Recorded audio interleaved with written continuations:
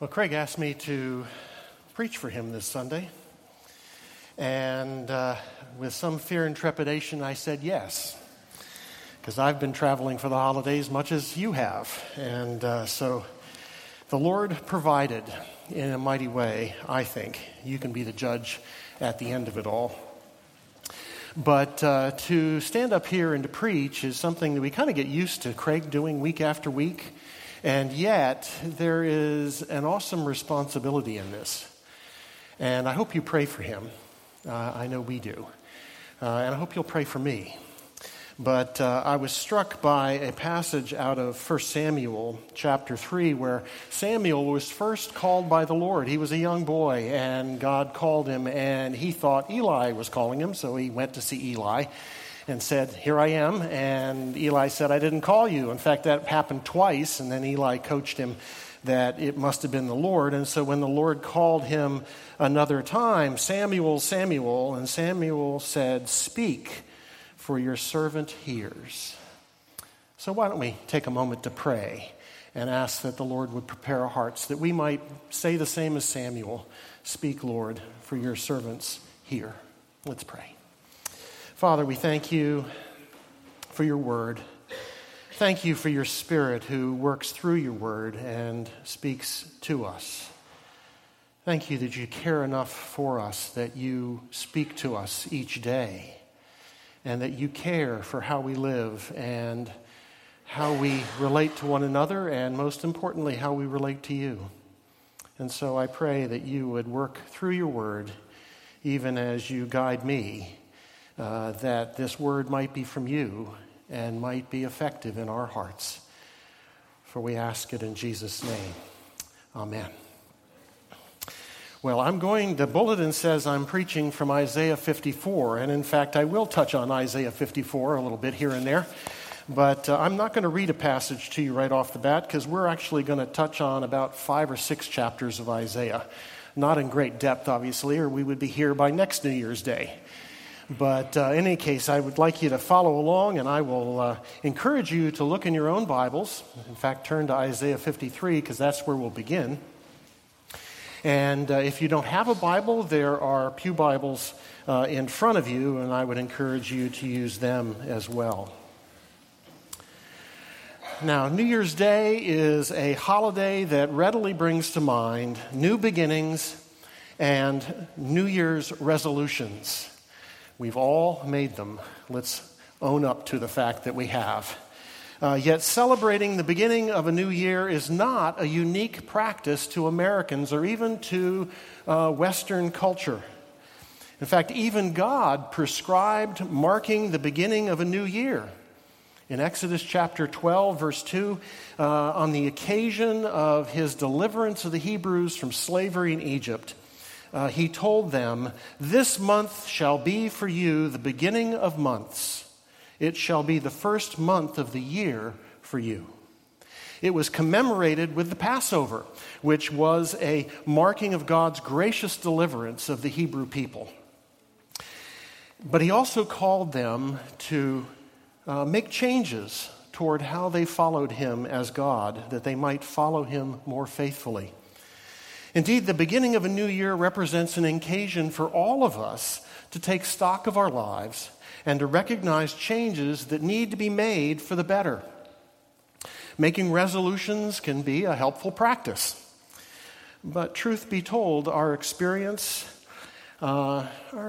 shows that we often think that it depends upon our abilities to change ourselves. And our experience with resolutions and the longevity of their lasting changes doesn't present an admirable track record. Let's face it, January provides sales on bathroom scales, exercise equipment, and gym memberships. And yet, as one social observer said, if you'd like to have a quiet time away from the crowds, then go to a gym on February 1st. What does bring about lasting change? How can we break this cycle of New Year's resolutions which lead to disappointing results in a surprisingly short time? Well, I want us to study a variety of passages to see what God offers here. And what I want us to see is three things. First of all, that we have need, and then the means for change, and the power to experience lasting change. First, we need to look at the need for change. Anyone who honestly evaluates himself or herself quickly sees that we need to change for the better. If you have a problem identifying areas in your life that need changing, then just ask your husband or your wife or your close friend, and they will be glad to tell you because they have 20/20 vision for your faults.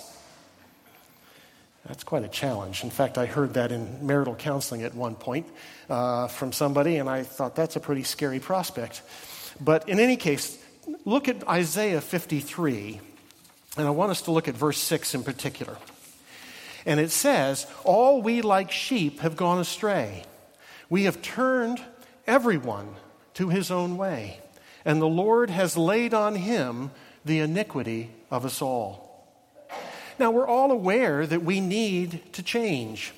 And this verse makes it abundantly plain that we do have a need to change. We've gone astray from the way of living that God has created us for. And more specifically, he tells us that we've chosen to serve ourselves rather than the Creator. Now, this trap is this very same one that Satan used for Adam and Eve in the Garden of Eden. And let's face it, human beings have been stepping into that trap generation after generation ever since. We find it so easy to serve ourselves. There's no question that we need to change, but change just for change's sake is really not sufficient. In fact, change is largely meaningless unless we know what sort of change is worthwhile. Therefore, we need a standard by which to determine what sort of changes really are good to make. And we find that standard, no surprise, in God's Word. In fact, in Romans 8, verse 29, he says, "For those whom he foreknew, he also predestined to be conformed to the image of his Son, in order that he might be the firstborn among many brothers." And so the goal for change is that we would become more and more like Jesus in our character, in our behavior, that our character and our behavior would consistently reflect him. In fact, we're told in 2 Corinthians 5 that we're ambassadors for Christ, and so we ought to represent him, and we ought to do it correctly. Now, admittedly, this is a pretty general description of the goal for our lives, so let me offer you something a little more specific. So turn over to Galatians chapter 5, and we're going to look at verses 22 and 23, and if you're using a Pew Bible, you'll find that on page 826. Galatians 5, 22 and 23 say this: "The fruit of the Spirit is love, joy, peace, patience, kindness, goodness, faithfulness, gentleness, self-control. Against such things there is no law." Now, trees bear fruit according to their nature, and so if you want apples, you go to an apple tree. If you want a peach, you go to a peach tree. And so also, if we are to become more and more like the Lord Jesus Christ, then we should see this fruit of God's Spirit in our lives, and it should be increasing over the course of our life. What about you? Are you aware that you need to change?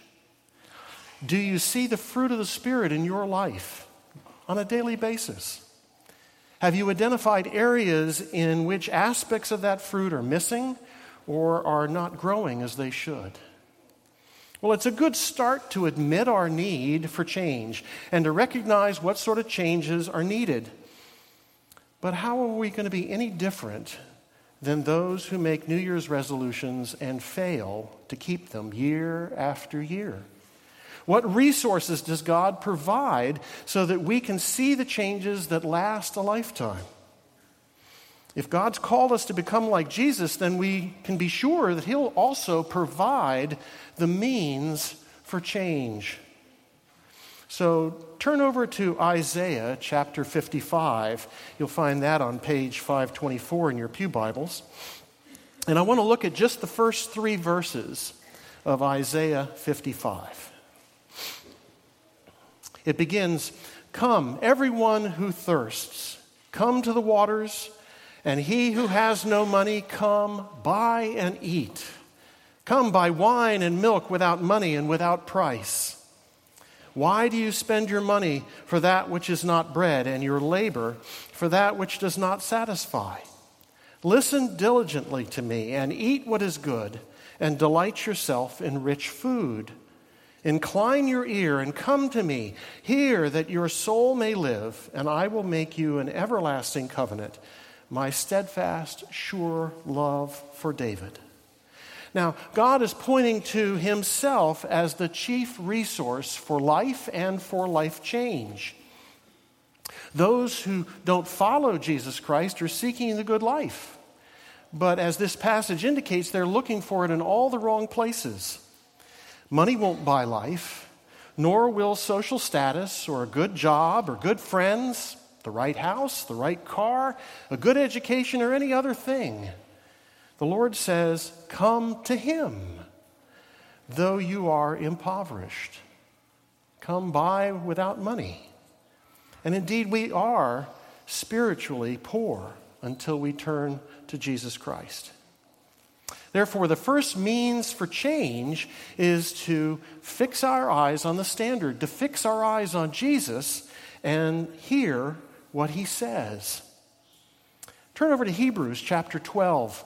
You'll find that on page 852. This may be reminiscent, by the way, of sword drills when you came up in vacation Bible school. We'll help you along the way. So Hebrews 12, which is page 852 in your pew Bibles.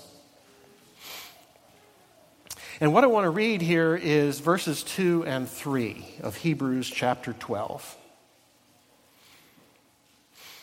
God says, "Let us fix our eyes on Jesus, the author and perfecter of our faith, who for the joy set before him endured the cross, scorning its shame, and sat down at the right hand of the throne of God.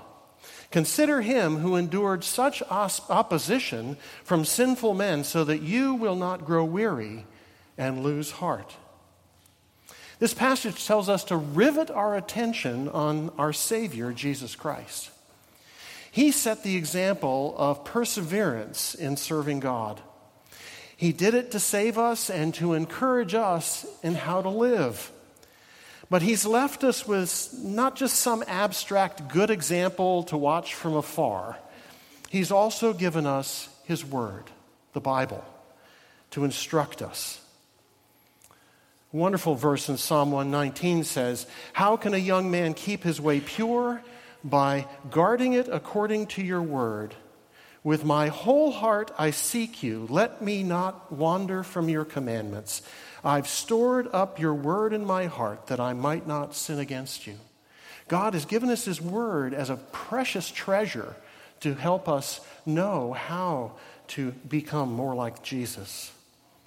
The problem is that he has given this to us, but not this alone. We need more. And so he's given us his Holy Spirit, who speaks through the word as we read it, as we study it, as we meditate upon it, and as we memorize God's word. The Holy Spirit speaks through us. But the problem is it takes more than just owning and occasionally opening a Bible. Occasionally reading it, or let's be modern, a Bible app. You've got to do more than just glance at it occasionally. See, if all we do is glance at it occasionally, it really doesn't settle in. In fact, let me turn you another passage over to the Epistle of James, chapter 1. You'll find that on page 854 in your pew Bibles. And I want to look at verses 22 through 25 of James 1.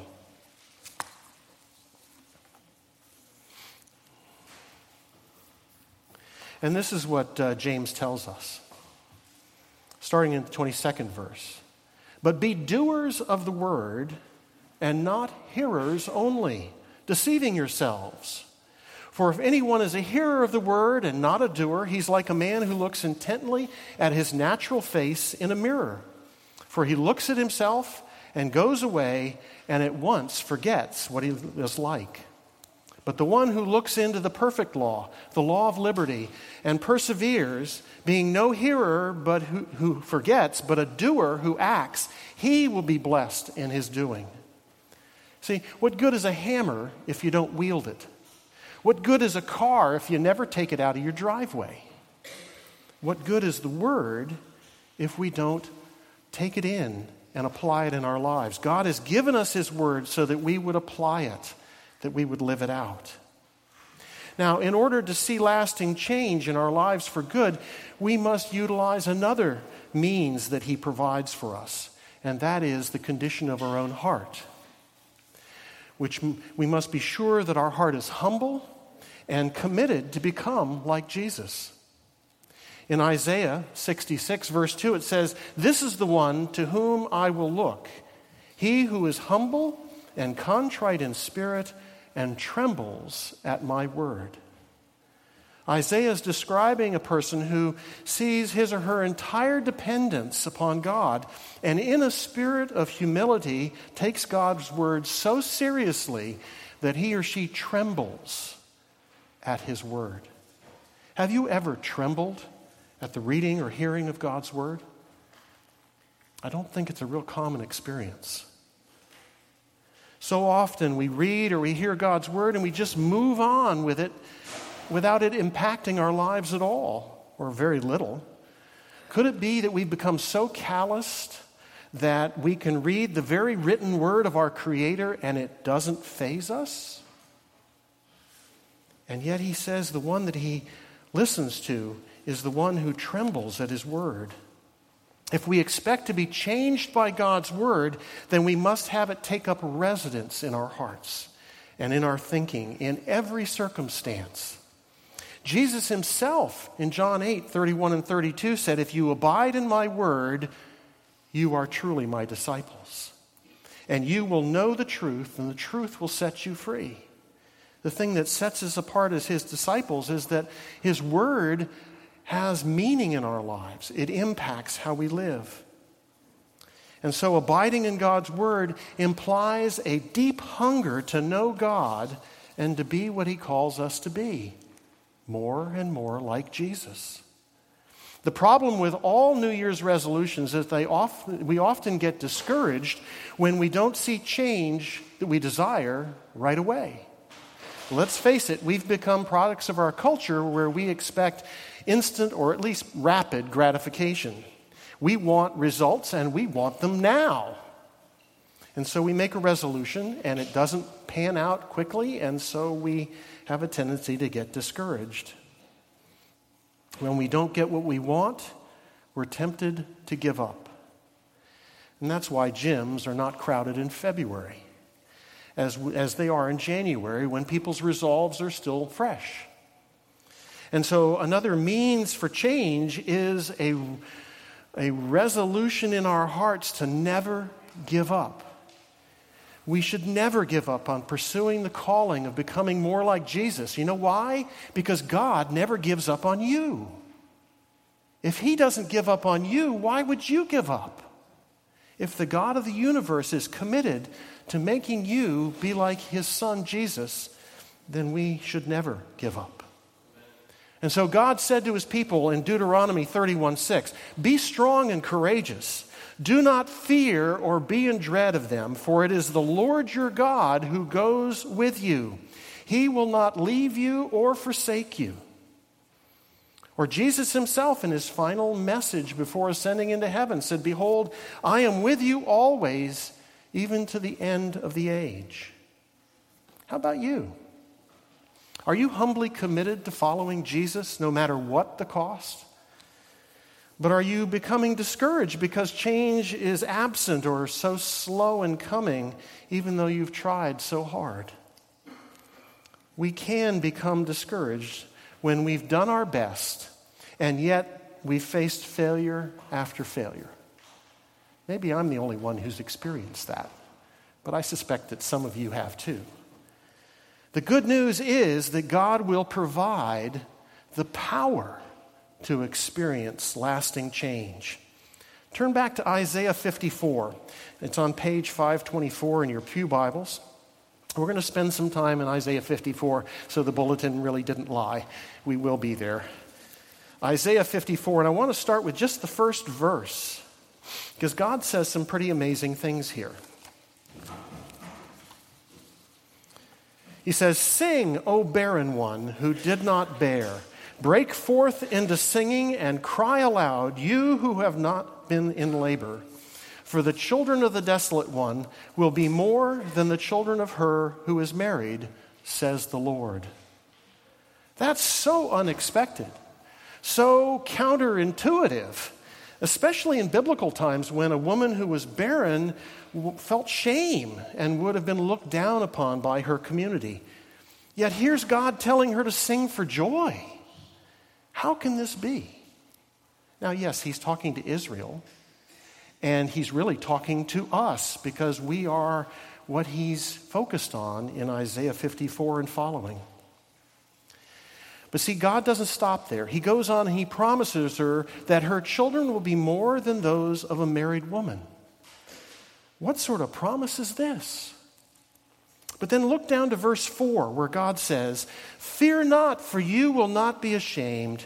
Be not confounded, for you will not be disgraced. For you will forget the shame of your youth, and the reproach of your widowhood you will remember no more." Fear not, in other words, even though she has no husband to support her. And again, women in biblical times really depended upon their husbands for support. If you were a widow, it's very likely that you would end up destitute. Yet if she trusts God, her hope is not in her ability to support herself. The key to lasting change is to realize that change is not so much about you or me or our abilities, but rather it's founded upon and empowered by God's plan and promises for us. Right after God commands the widow not to fear, he gives her the reason. Look at verses 5 through 8. "For your Maker is your husband. The Lord of hosts is his name." Now, host means armies. The Lord of the armies of heaven is his name. "The Holy One of Israel is your Redeemer. The God of the whole earth he is called. For the Lord has called you like a wife deserted and grieved in spirit, like a wife of youth when she is cast off, says your God. For a brief moment I deserted you, but with great compassion I will gather you.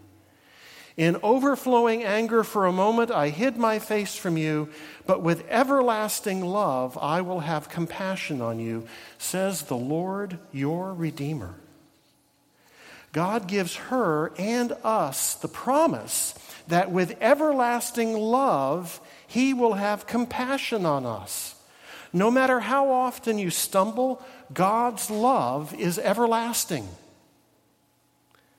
Lamentations 3, verses 22 and 23 say, "The steadfast love of the Lord never ceases. His mercies never come to an end. They are new every morning. Great is your faithfulness." And an equally great promise appears in verse 9 of Isaiah 54. Look there with me at verse 9. He says, "This is like the days of Noah to me, as I swore that the waters of Noah should no more go over the earth. So I have sworn that I will not be angry with you and will not rebuke you." Now, has God been faithful never to flood the earth again? Yes. And so he points to that faithfulness and says, in the same way, I will not be angry with you and will not rebuke you. Now, when someone first told me that, because of what Jesus Christ had done to save me, that God would never be angry with me again, frankly, I couldn't believe it. In fact, I argued with the guy and said, "Yeah, but what about this passage and that passage?" For I knew how sinful I am. Of course, he must be angry with me because of, look what a sinner I am. Yet God, through Jesus Christ's death on the cross, has paid for all our sins. if we've received Jesus by faith and repentance. Isaiah reminds us of this truth back in chapter 53. Look back there. We started there, Isaiah 53, 5 and 6.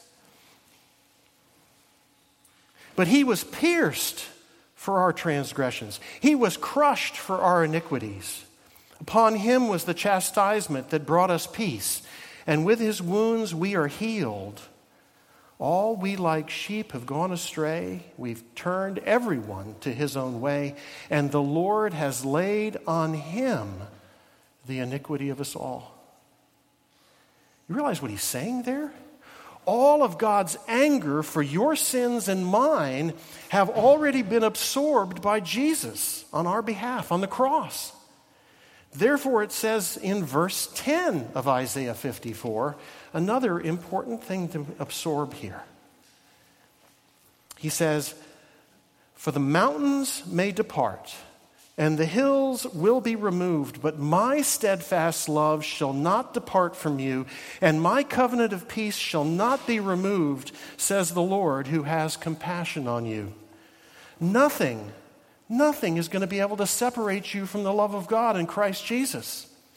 Yes, we live in a world where increasingly the Lord Jesus is despised, and people fight against him and against those who follow him. There's more persecution going on in the world today than there has been for centuries.